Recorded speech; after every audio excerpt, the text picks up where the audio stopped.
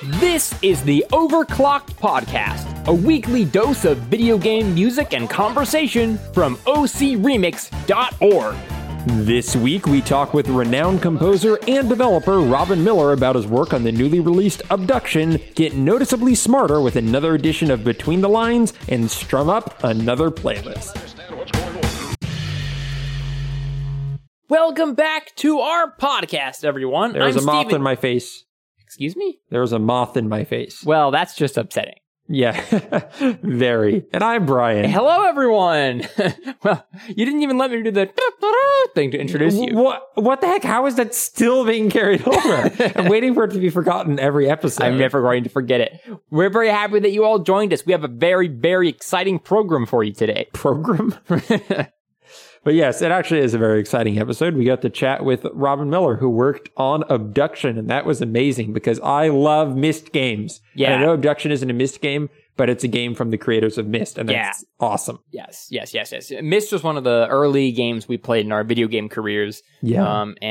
One reason it's going to stick with you is because of the music. And we go over a lot of interesting things. We go over what the composition style of Robin is. He did the music both for the original Myst and Riven. We went over kind of the stories of the low-budget origins of Myst. We went over where the linking book sound effect comes from.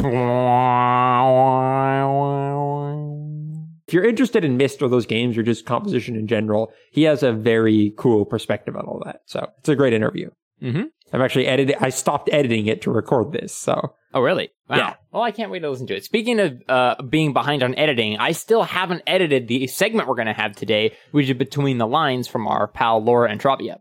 Oh, yeah, that's fantastic. I look forward to listening to that. It's about some musical term I'm not aware of. Yes, so we're all going to learn some things together. But anyway, let's jump into the show. Let's go to the Remix Rewind where we recap. Oh, we should try to work that into the marketing. Or we recap what happened on Overclocked Remix last week. Let's look at the fun. You know who's got the moves? Wario. That's who. Remixers Desert Cats, Flex Style, and King Tiger understand this and express it in their gritty EDM hit, Greed Built.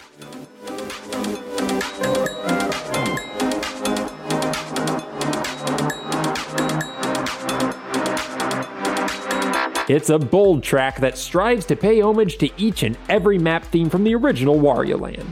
How many can you spot?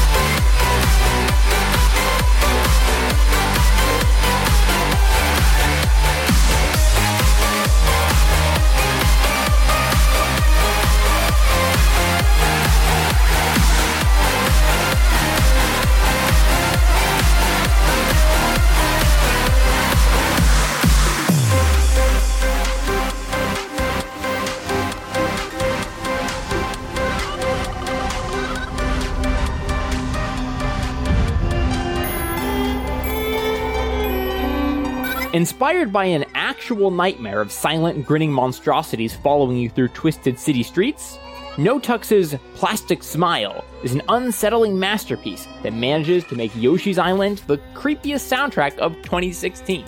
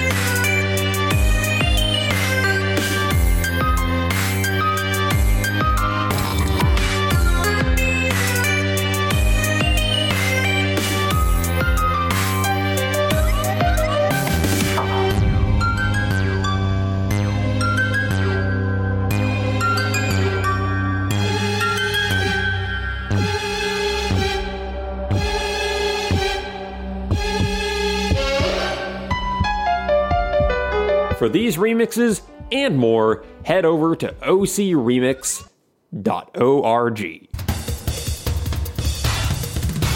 Hello, everyone, and welcome to the In Tune interview. I'm your host, Brian, and joining me today is a very special guest. We have a game composer, Robin Miller, who just finished work on Abduction, the spiritual successor, some might say, to Myst. Hello, Robin. How are you doing? Hello, everyone. I'm doing great. Glad to be here. Awesome. So you guys just finished, you released less than a week ago? It was on the 25th, so yeah, it was just a few days ago. That is super rad. How have things been for you since the release? Really good. I think people are really enjoying the game, which is fantastic. People are out there, playing the game online. It's amazing to see that. Never got to see that when people were playing Myst and Riven and the other games. So that's a new phenomenon. Yeah, absolutely. It makes me kind of jealous. I haven't had a chance to play it myself because I'm actually working through all of the old Myst games in preparation. Oh, cool. Excellent. But for people who aren't as incredibly familiar with the series, why don't you go ahead and explain what Abduction is and what sort of game you guys are releasing here? Well, I think the first thing to say is it's not a part of the series. Yeah, that's a great delineation to make. It was sold as a spiritual successor to Myst. In some ways, I think that's almost a detrimental thing to say, because the way it is a spiritual successor to Myst, it is, I think, it's a puzzle-based mystery. Other than that, its story is completely different. There's no crossover characters. There's no crossover, books are not the same. There's none of that stuff of the Myst world that crosses over. Right. I think that's what's really exciting about it, because kind of what defined Myst, it was two things. It was that puzzle solving, very cerebral type of gameplay, and then it was the world you guys created. And this is not the same world. So you're taking that puzzle solving, that first person exploration, that sense of wonder, but everything about the world building is completely different. Right. Which is what makes it so exciting, because I actually really respect that about it, because I was just looking at the cover for Myst 5 and it was this is the final chapter of Myst, and I love that you guys came back and didn't say, and here's the epilogue of Myst, but you're no, we closed that book, pardon the pun, and we're ready to open a new one with Abduction. That's exactly what got me to come on board to make the music. Is I worked on Myst and Riven directly. Those were the projects that I really had a large influence on. But for many years, Rand did other Myst games. And I didn't see the sort of just overt enthusiasm until he came and did this project. And he started up on it, and he came to me and he talked to me, and he was almost giddy with enthusiasm. And the project sounded really amazing. It sounded cool. And that got me excited about it. The first time he asked me to do the music, I wasn't interested. But after I talked to him on multiple occasions, that's when I got really excited. You know, I think that excitement that he had rubbed off on me. I'm happy it did, because it's a cool project. Yeah, let's talk a little bit about like your history with the games. You've been the composer for Myst and Riven, like you said. So how'd you end up getting into composition? Was it just because you guys needed music? Had you been creating a lot of music before that? The music we did before that was on some of our children's games, and it was really minimal. I did music, say, when I was in high school. You know, I had the kind of music history where I wanted to be a rock musician, or, you know, I at one point, you know, that was my career choice. But I never really seriously went that way. But when we got to Myst, we didn't have a budget or much of one. And so there was a point during the Myst production where we wanted to try out music, and there was no way to hire someone to come in to compose music. And so we just thought, well, let's compose the music ourselves. And I could compose music. That was something I had the skills to do. And so I went ahead and composed a piece for one area of the game. And I think that first area that I composed for was the planetarium. Yes. And I took that one piece and placed it into the planetarium. And it was I think it was a very fast piece that we ended up not using in the game, but it was enough to tell us that, oh, yeah, this needs music. We definitely are going to write music for all of this.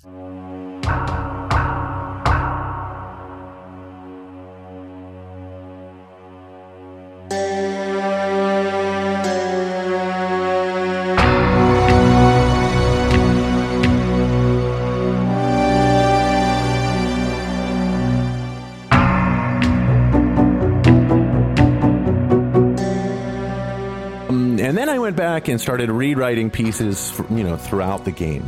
And I wrote the Myst music in a very rapid pace because I was busy actually making the visuals and producing the game. So I wrote the entire soundtrack in about 2 weeks. And that was at night while I was, during the day I was working on the production. At night I would go and, write the music. That's incredible. It was kind of remarkable, but it was just something that, we didn't have time to do anything. Everything in Myst was kind of do it yourself. Yeah, like how many different roles did you have in that first game? Like how many different things were you doing? There was the music, and then you mentioned you're also doing art. Music, art, design. There was the game design, acting. I did the title sequence. Oh, the box cover. Just like everything you see in the game, we did ourselves. Yeah, it was kind of like indie games before indie games became a thing. It's like back then you guys somehow slipped under the radar and did one that got incredibly popular.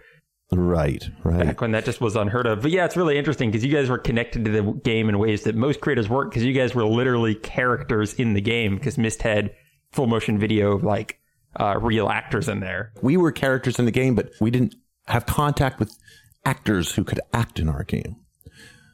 Who would we have gotten to do that? We were not connected to that world. So we just went and did it ourselves. And we weren't expecting a lot of people to see this.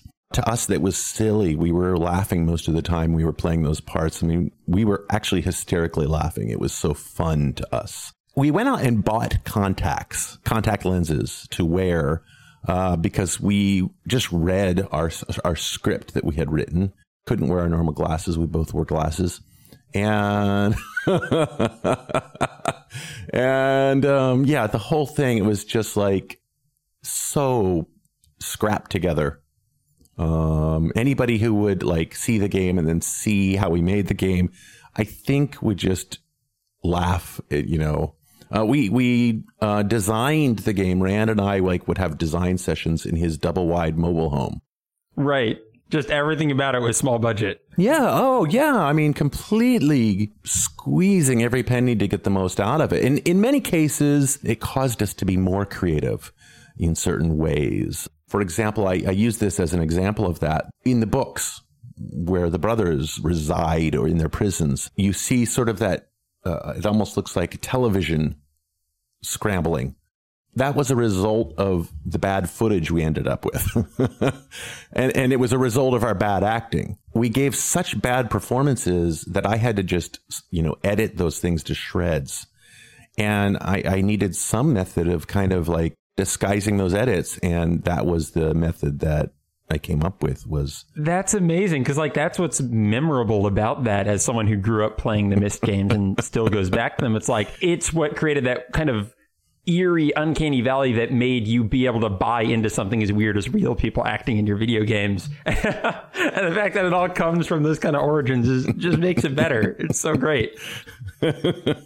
It was design decisions, but it was design decisions that were provoked by the limitations of what we had at hand, And I feel that's where a lot of the best stuff comes from. Like you mentioned, once you put limits on something, I feel like creativity really, like you mentioned with the soundtrack, just Absolutely. having 2 weeks to create it. So that you guys had so many creative restrictions, I think it probably led to a lot of the, less orthodox design decisions that make Myst really stand out. The music for Riven and Myst was very minimalistic. It was going for kind of that ethereal vibe. Would you say that's similar to the style you went with at Abduction, or how would you compare or contrast it to the work you did on Riven and Myst? I think that the themes and the motifs in the Myst music were a little bit more overt. So when I went to do the Riven music, I kept the compositions much more subtle and thrown into the background.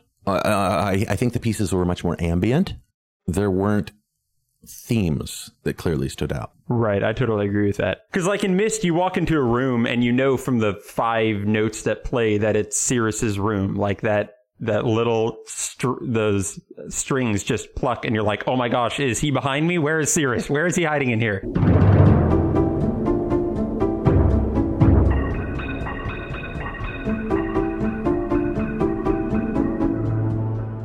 Exactly.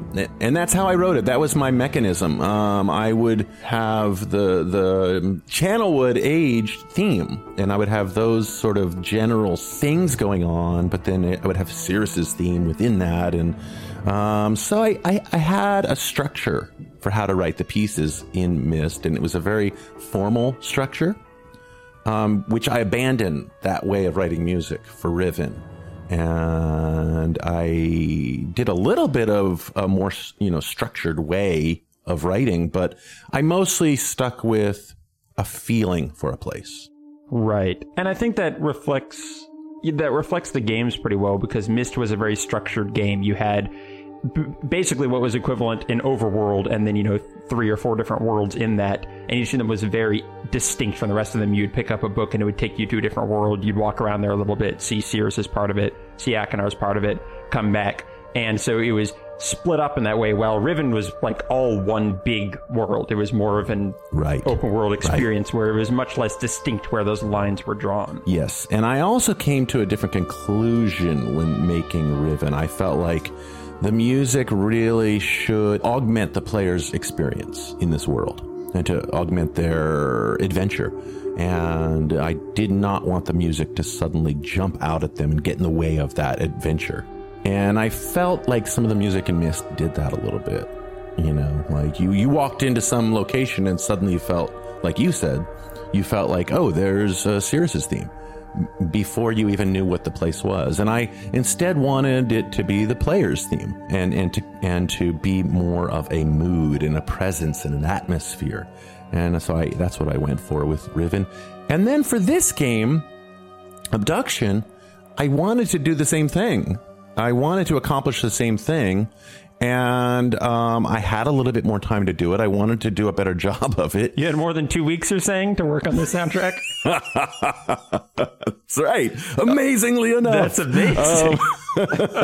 And I really wanted, again, to create a sound space, a music space that lifted the whatever you were seeing and whatever you were playing, made it, your adventure, augmented that adventure and created that atmosphere, helped to give more of an atmosphere to that place. And that's an interesting question for something like Abduction. How did you balance making the music between like grounding the player with something familiar and trying to make something new and unfamiliar? Because that seems like the game itself is really trying to ride that line. I would take the visuals they had at any given moment and put them in front of me. And then I would just sit in front of the piano and start playing.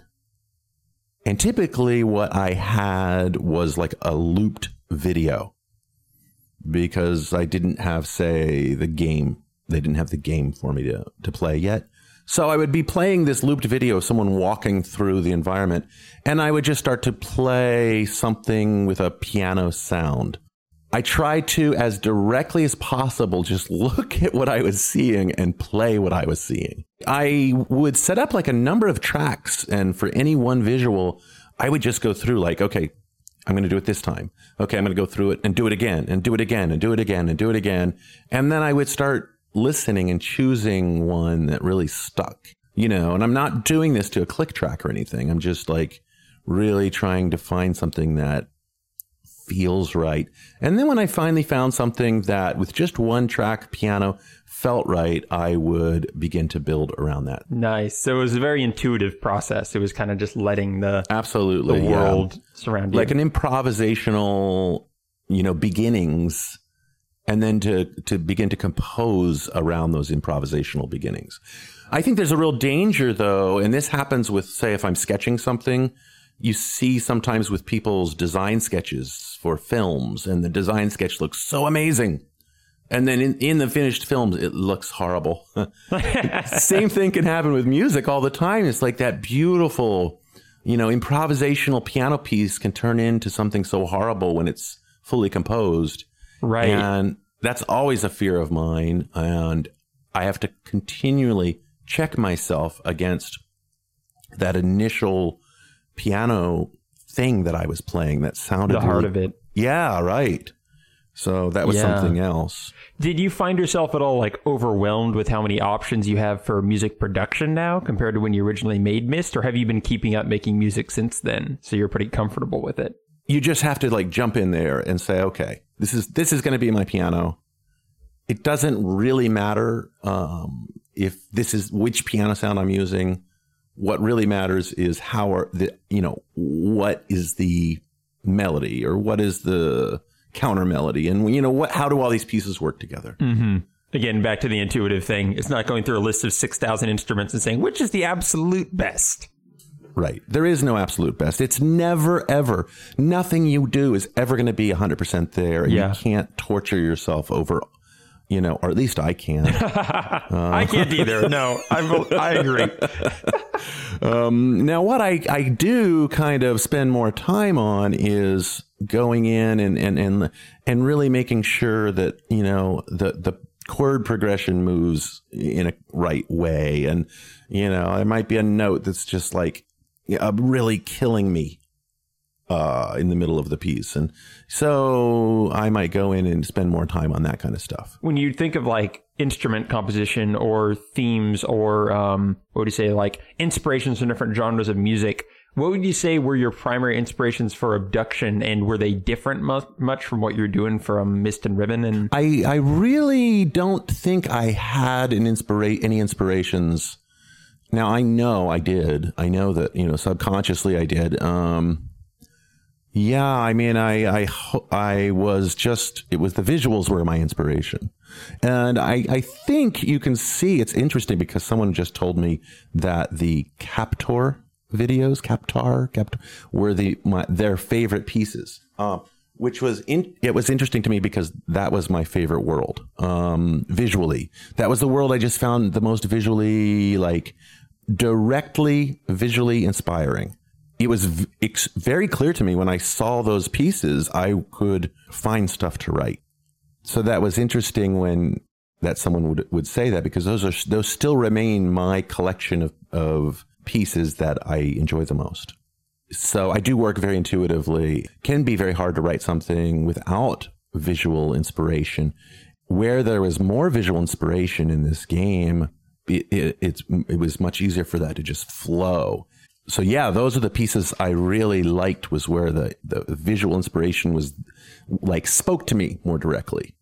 And you said that you did art as well. Did you do art before you did music? Like, was that kind of your first passion, was drawing and painting and that sort of thing? Or art was probably my first passion as a kid. And of course, Myst and Riven I did the art and design for both of those. That was primarily what I did. And music is, I think primarily, I still see music as largely visual. I see it so often as a narrative force. It's all one. Yeah, it's all part of a cohesive whole. Yeah. Yeah, that's really interesting. And that gives me a new perspective looking back on Riven and Myst, because that's kind of always how I've described those games to people. I'm always like, it's not the visuals, it's not the soundtrack, it's not the story, but I rarely play a game that feels so uniquely like it is its own whole world that it's created. None of the elements seem just pasted in there. It all seems to be coming from the same origin point. And hearing you describe how you make the music, that's exactly what I've always been getting from those games. So that's really fascinating to me. Oh, that's great. That's very cool. Well, that gives you, I think, a great maybe understanding of what my goal was in making the music for this game. I wanted the music to feel like it was emanating from this world, or was a part of this world, or one in the same with this world. And it couldn't stand out, like jump out at you and while the player is playing the game. I mean, the most that it could stand out is if the player really stopped to notice it. But hopefully the player is just enjoying the game, and the music is supporting that somehow from beneath or from above, or from within, from everywhere. from within. Yeah, that's super awesome. So what would you say, you touched on this a little before, but what would you say was one of your biggest challenges when you're working on Abduction? Was there any part that got you specifically stuck or made it difficult to work with? Oh, yeah. Yeah, a couple of things. Okay, well, there was two. The beginning forest piece was huge. Well, that was big. The piece that you hear was the 5th version of the piece that I wrote. I had like 3 different completely distinct versions, and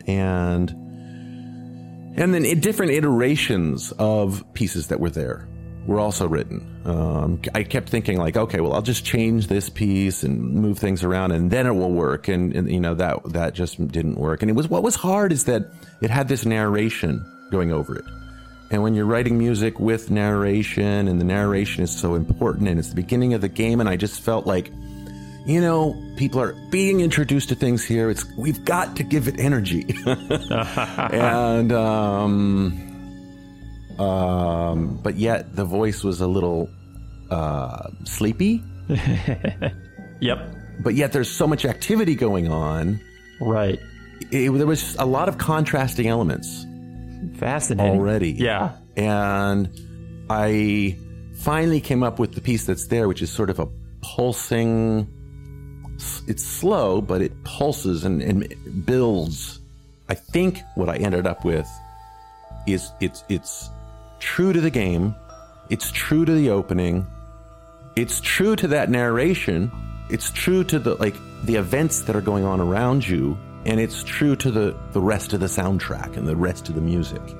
It's musically correct, So all of those things are work. Right. And it's like the first thing the player hears. So it's like so much is riding on that.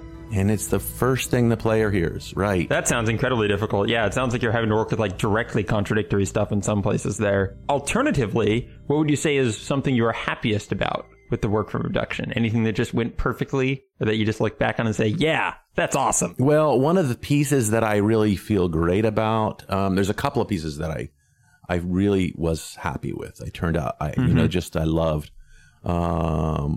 One of them was the, I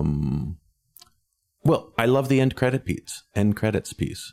Oh, that's a good thing to get right. I really liked the way that sort of rounded things off at the end. It gives you a little bit of a feeling of like, yay, I won the game, but, the game's over. That melancholy. A little melancholy. Yep. Yeah.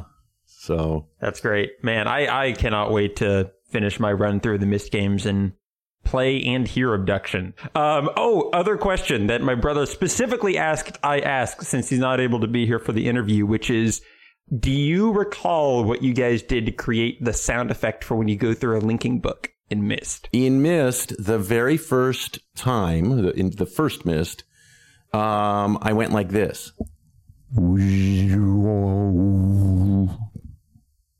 With my voice on a microphone. And then I added a bunch of effects to it. So it's literally just someone saying the linking sound. That is another example of the restrictions creating some iconic stuff. Oh, that's the best. That is the best. And then when we did Riven, I did a different sound. It was not my voice anymore. I like did it up fancy with synthesizers and stuff,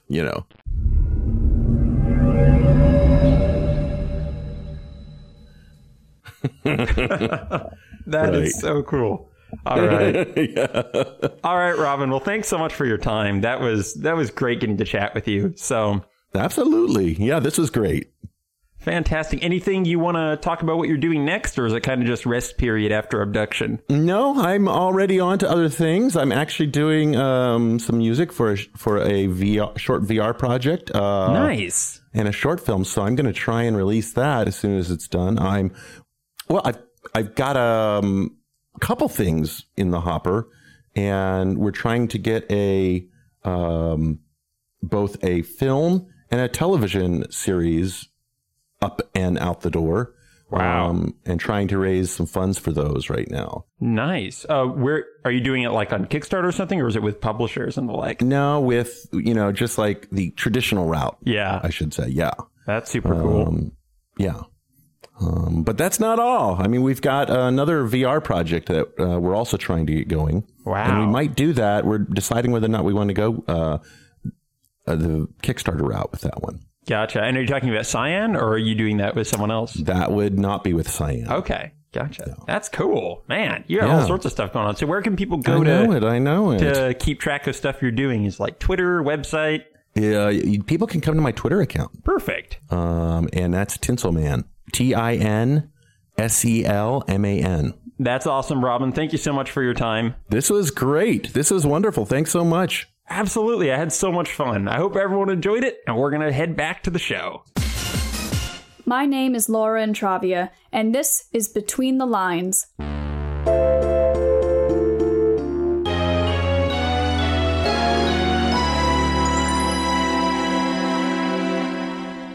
The day my friend Jeff lent me Paper Mario was the day my life would change forever. Not only did I completely fall in love with this game and didn't return it to him for like 3 years, I also fell in love with the game's music. It had that undeniably happy, upbeat, energetic Mario flavor, while still being a very unique sound world compared to the other Mario games.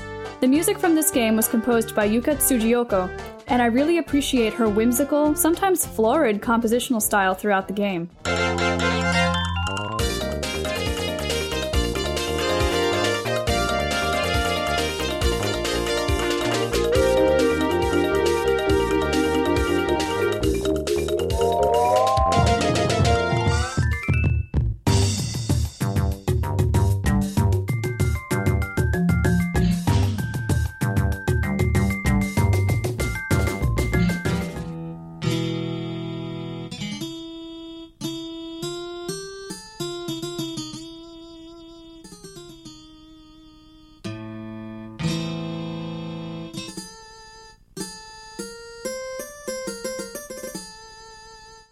On the last episode, we talked about polyrhythms in Super Mario Galaxy. A polyrhythm is the use of two or more conflicting rhythms simultaneously. Today, I want to talk about a particular type of polyrhythm that we experience frequently in all types of music, from pop to classical to Broadway to, of course, video game music. Now, to identify the polyrhythms in the Freeze Flame Galaxy piece from last episode, we had a quick lesson in different types of meter, or ways that we divide music into patterns of beats. We talked about the idea of duple versus triple and simple versus compound. And again, it's not something that you have to look at on paper to identify, it's something that you feel. To review, duple or triple meter refers to the number of beats per measure, duple being multiples of 2, and triple being multiples of 3. And simple and compound meters refer to the way those beats divide into smaller beats. Simple being dividing into multiples of 2, and compound dividing into 3. Let's look at an example from Banjo-Tooie for a second. The music from the Witchy World level. We're actually going to do this backwards for a second. Here is the world's music reimagined for a boss fight within the level, with a giant inflatable dinosaur named Mr. Patch.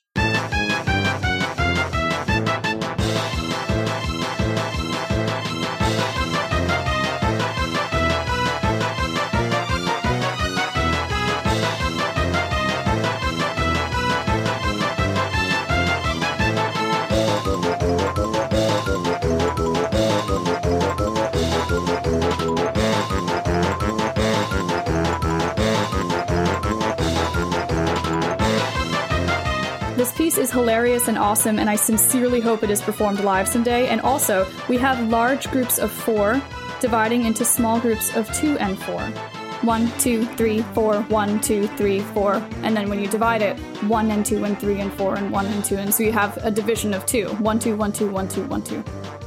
So we would call this quadruple, 4 beats per measure, simple, dividing into 2, meter. Quadruple simple. Now let's look at the original world music.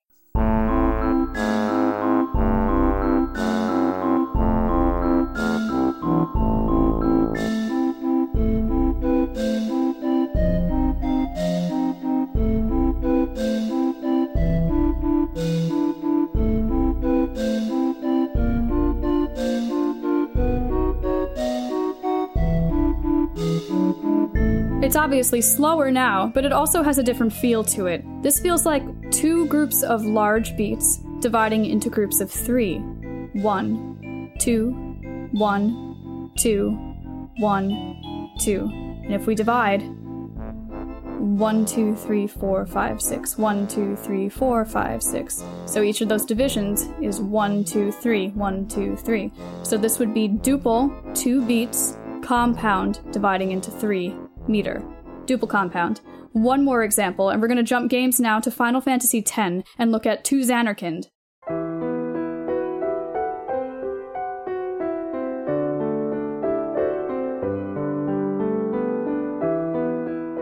And this one I'm feeling as a triple simple meter. Measures of 3 dividing into groups of 2. 1, 2, 3, 1, 2, 3, 1 and 2 and 3 and. Why am I going through all of this again?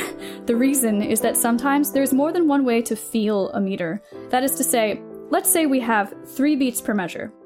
We can divide those 3 beats into a total of 6 smaller beats or divisions. But mathematically, we can divide 6 more than one way, right?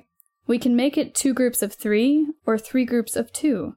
There's a difference between 1, 2, 3, 4, 5, 6 and 1, 2, 3, 4, 5, 6, 1, 2, 3, 4, 5, 6. The grouping is changing, and it's making the larger beats feel like they're different lengths. And the most famous example of what I'm talking about is probably America from the musical West Side Story by Leonard Bernstein. Check out the melody line. If I count the divisions, you can hear the accented beats are changing.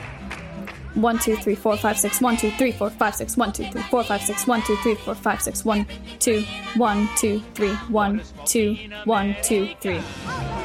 This relationship of 3 versus 2 is called a hemiola. It comes from the Greek term hemiolios, which literally means containing 1 1/2. Wikipedia defines a hemiola as a musical figure in which, typically, 2 groups of 3 beats are replaced by 3 groups of 2 beats, giving the effect of a shift between triple and duple meter. It's a super cool effect, and I absolutely adore the way Tsujiyoko uses it in the final battle of Paper Mario. This piece is called Bowser's Rage, and it's one of my favorite battle pieces of all time because it's super intense, it's packed with awesome compositional ideas, and it's actually going to cycle through almost every single one of those types of meters we talked about earlier in the episode. We start in quadruple simple, 4 beats per measure, beats are dividing into 2.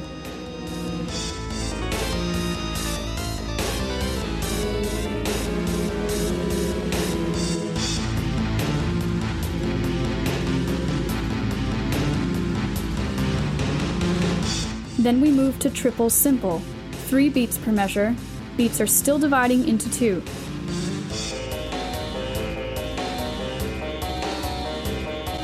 I really love the effect of moving from the quadruple to triple meter, which is effectively dropping 1 beat per measure. It feels like the music has suddenly picked up pace and is driving us even more forward. Next is the first moment of the Hemiola. It's just a brief hint, but it's there.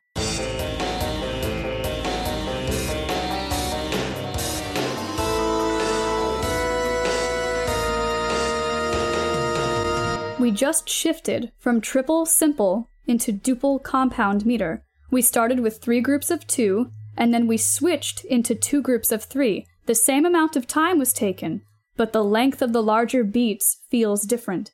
For this next section, I'm going to count the groupings without stopping, and pay attention to the moment of the Hemiola again, and how Tsujiyoko will extend it for this last part of the piece. 1, 2, 3, 1, 2, 3.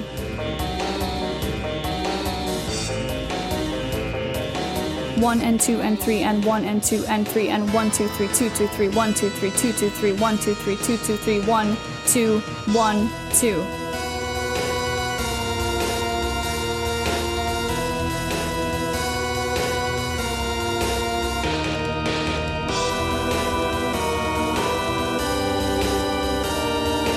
One, two, 1, 2, 1, 2, 3, 1, 2, 3, 1, 2, 3, 4, 1, 2, 3, 4, and then we're back into the quadruple. That's a lot to take in at once, and if you got confused, I encourage you to listen again and tap the beat as you go, as you naturally feel it. It's easier to feel the shifts in meter than to describe them.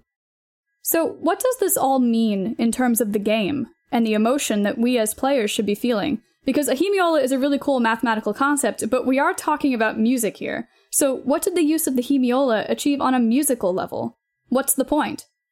For me, in the moment where the Hemiola occurs, we're feeling that the beat is becoming longer. They're larger beats. So it's not driving forward as much, but the activity of the divisions within the beat has increased, and you can really hear it in the drums particularly. The hi-hat, especially, starts going crazy when we start hitting the compound meter section. So there's this simultaneous feeling of the music not relaxing, but becoming more expansive or drawn out, but also becoming frenetic at the same time because there's just so much going on in these larger beats. A moment ago, the music was driving us forward, and all of a sudden we have this feeling of it just opening up so we can take more time to enjoy these intense harmonies in this section, which incidentally are based off of the harmonies from the beginning of the piece that we associate as being Bowser's theme.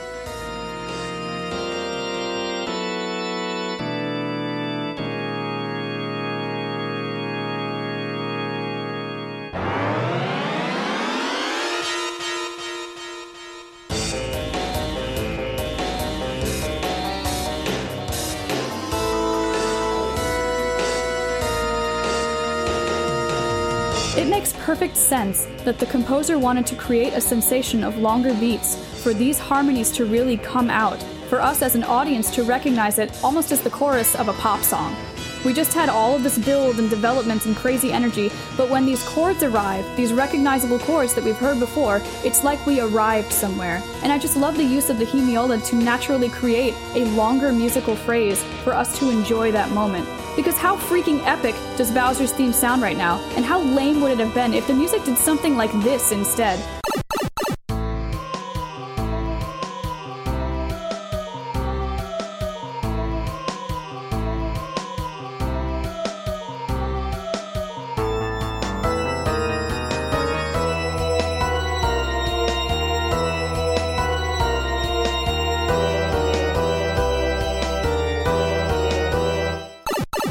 This is a terrible MIDI mock-up of what would happen if the hemiola did not occur and the meter was unchanged. We continue with that feeling of 3 beats per measure, and it's so lame. It's so lame. The moment in the music is so much more effective with the hemiola.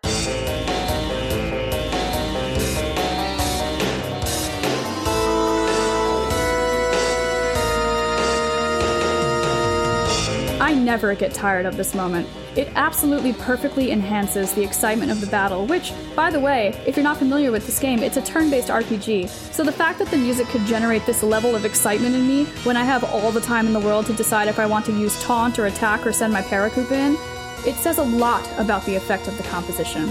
I applaud Tsujioko for her flawless understanding of how effective the hemiola can be, and I hope to see more examples of this in video game music in the future.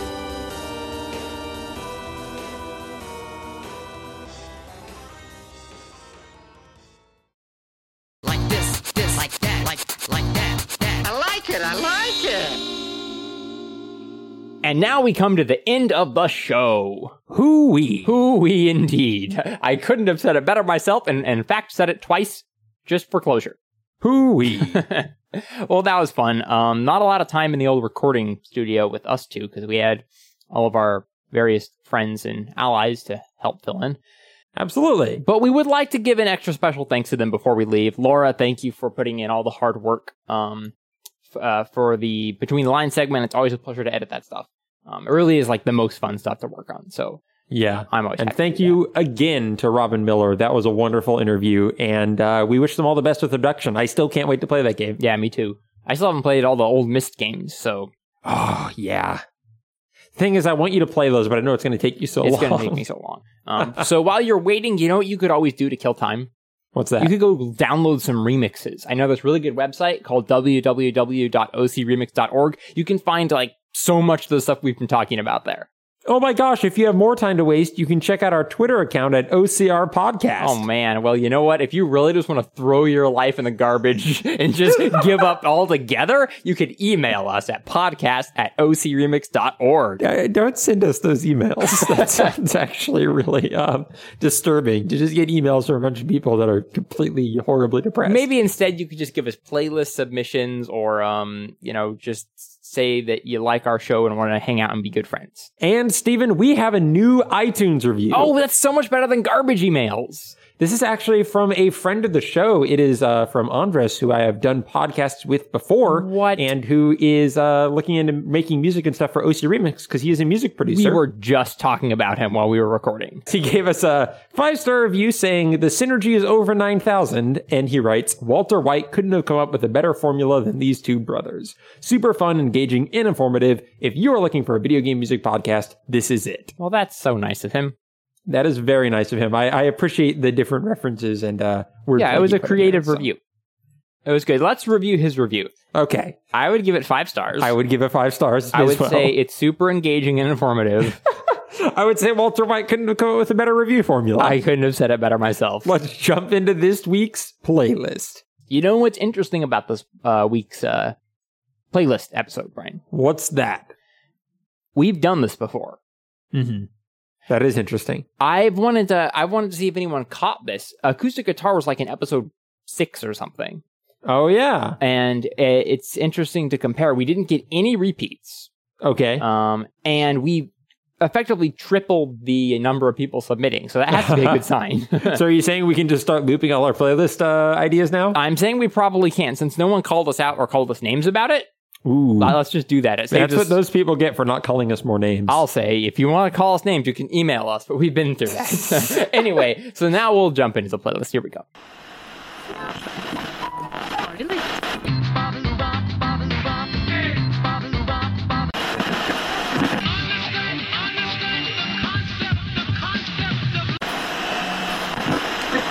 I don't like it. Not at all. Not at all.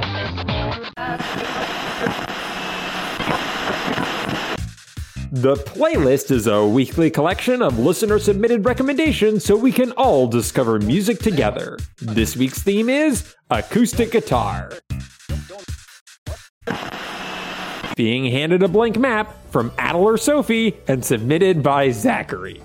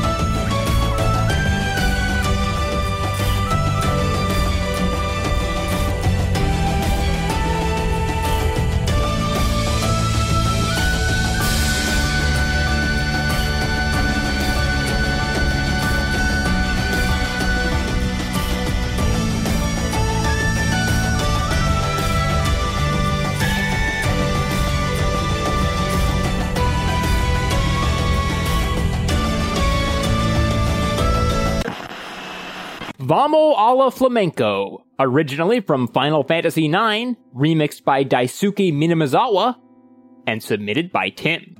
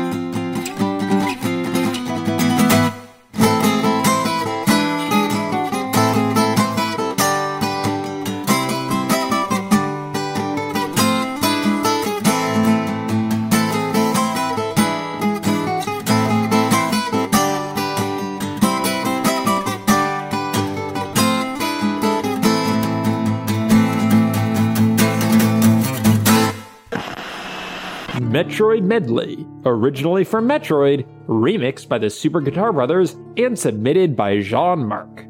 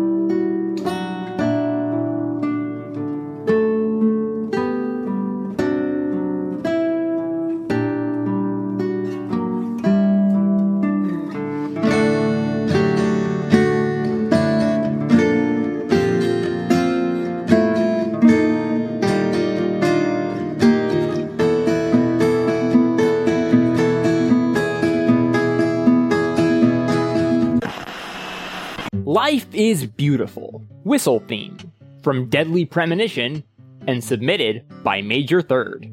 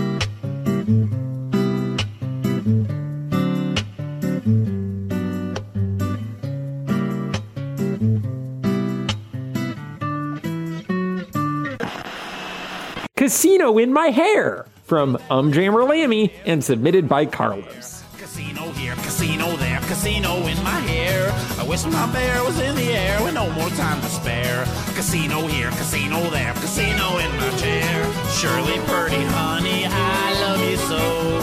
If I had the money, it would be yours. I think about the barrel spinning inside of my head. Where's that place that comes in pairs whenever I'm aware? Casino here, casino there, casino in my hair. I wish my bear was in the air with no more time to spare.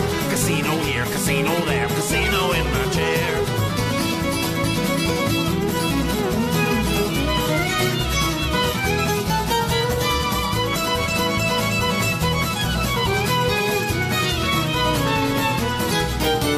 Shirley Purdy, honey, I love you so. If I had the money, it would be yours. I think about the barrel spinning inside of my head. Museum Bust from Uncharted 3 Drake's Deception and submitted by Square Evil.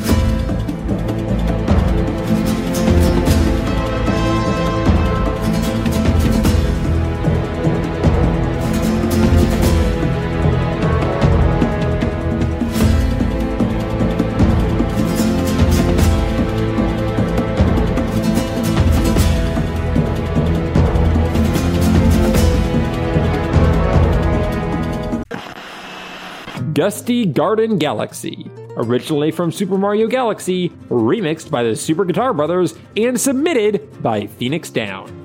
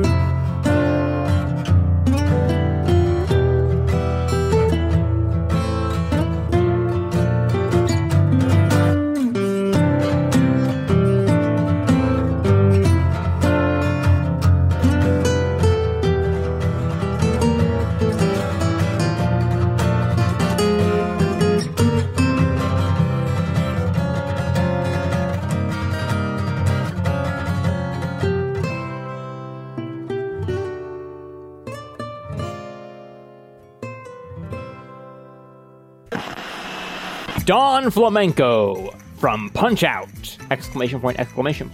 And submitted by Kyle JCRB.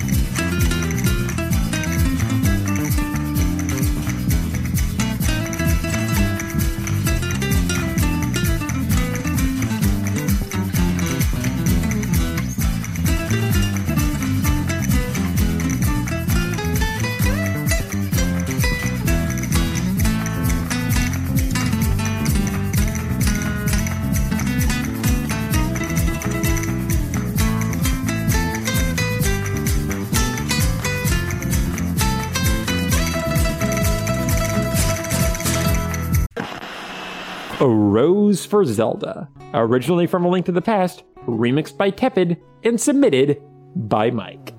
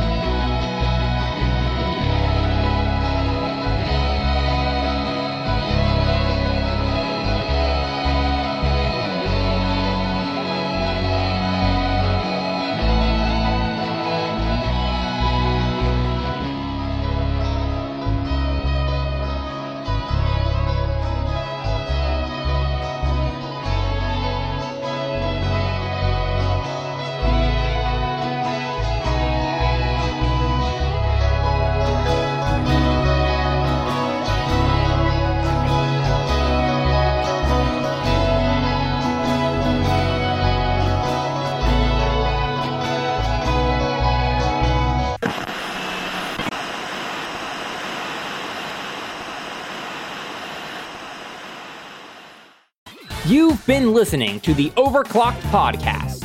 Next week's playlist is Overworld music.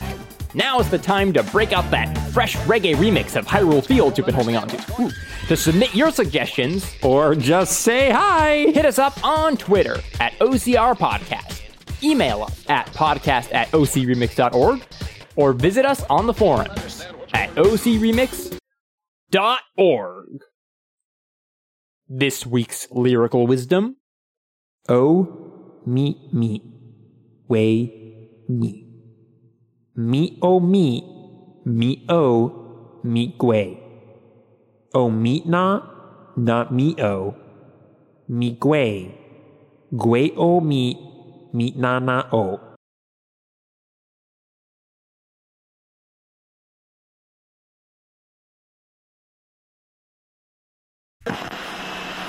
The playlist is a weekly collection of listener-submitted recommendations, so we can all discuss. You went a little too far there. I was just going crazy with the tempo. It's like, the playlist is a weekly collection of listener-submitted. Yeah, see? All right, say about the playlist. See? The playlist is a weekly collection of listener-submitted recommendations. I thought you were in a rush. So we can all discover music together. This week's theme is movie music. No, that's not the tone of this show.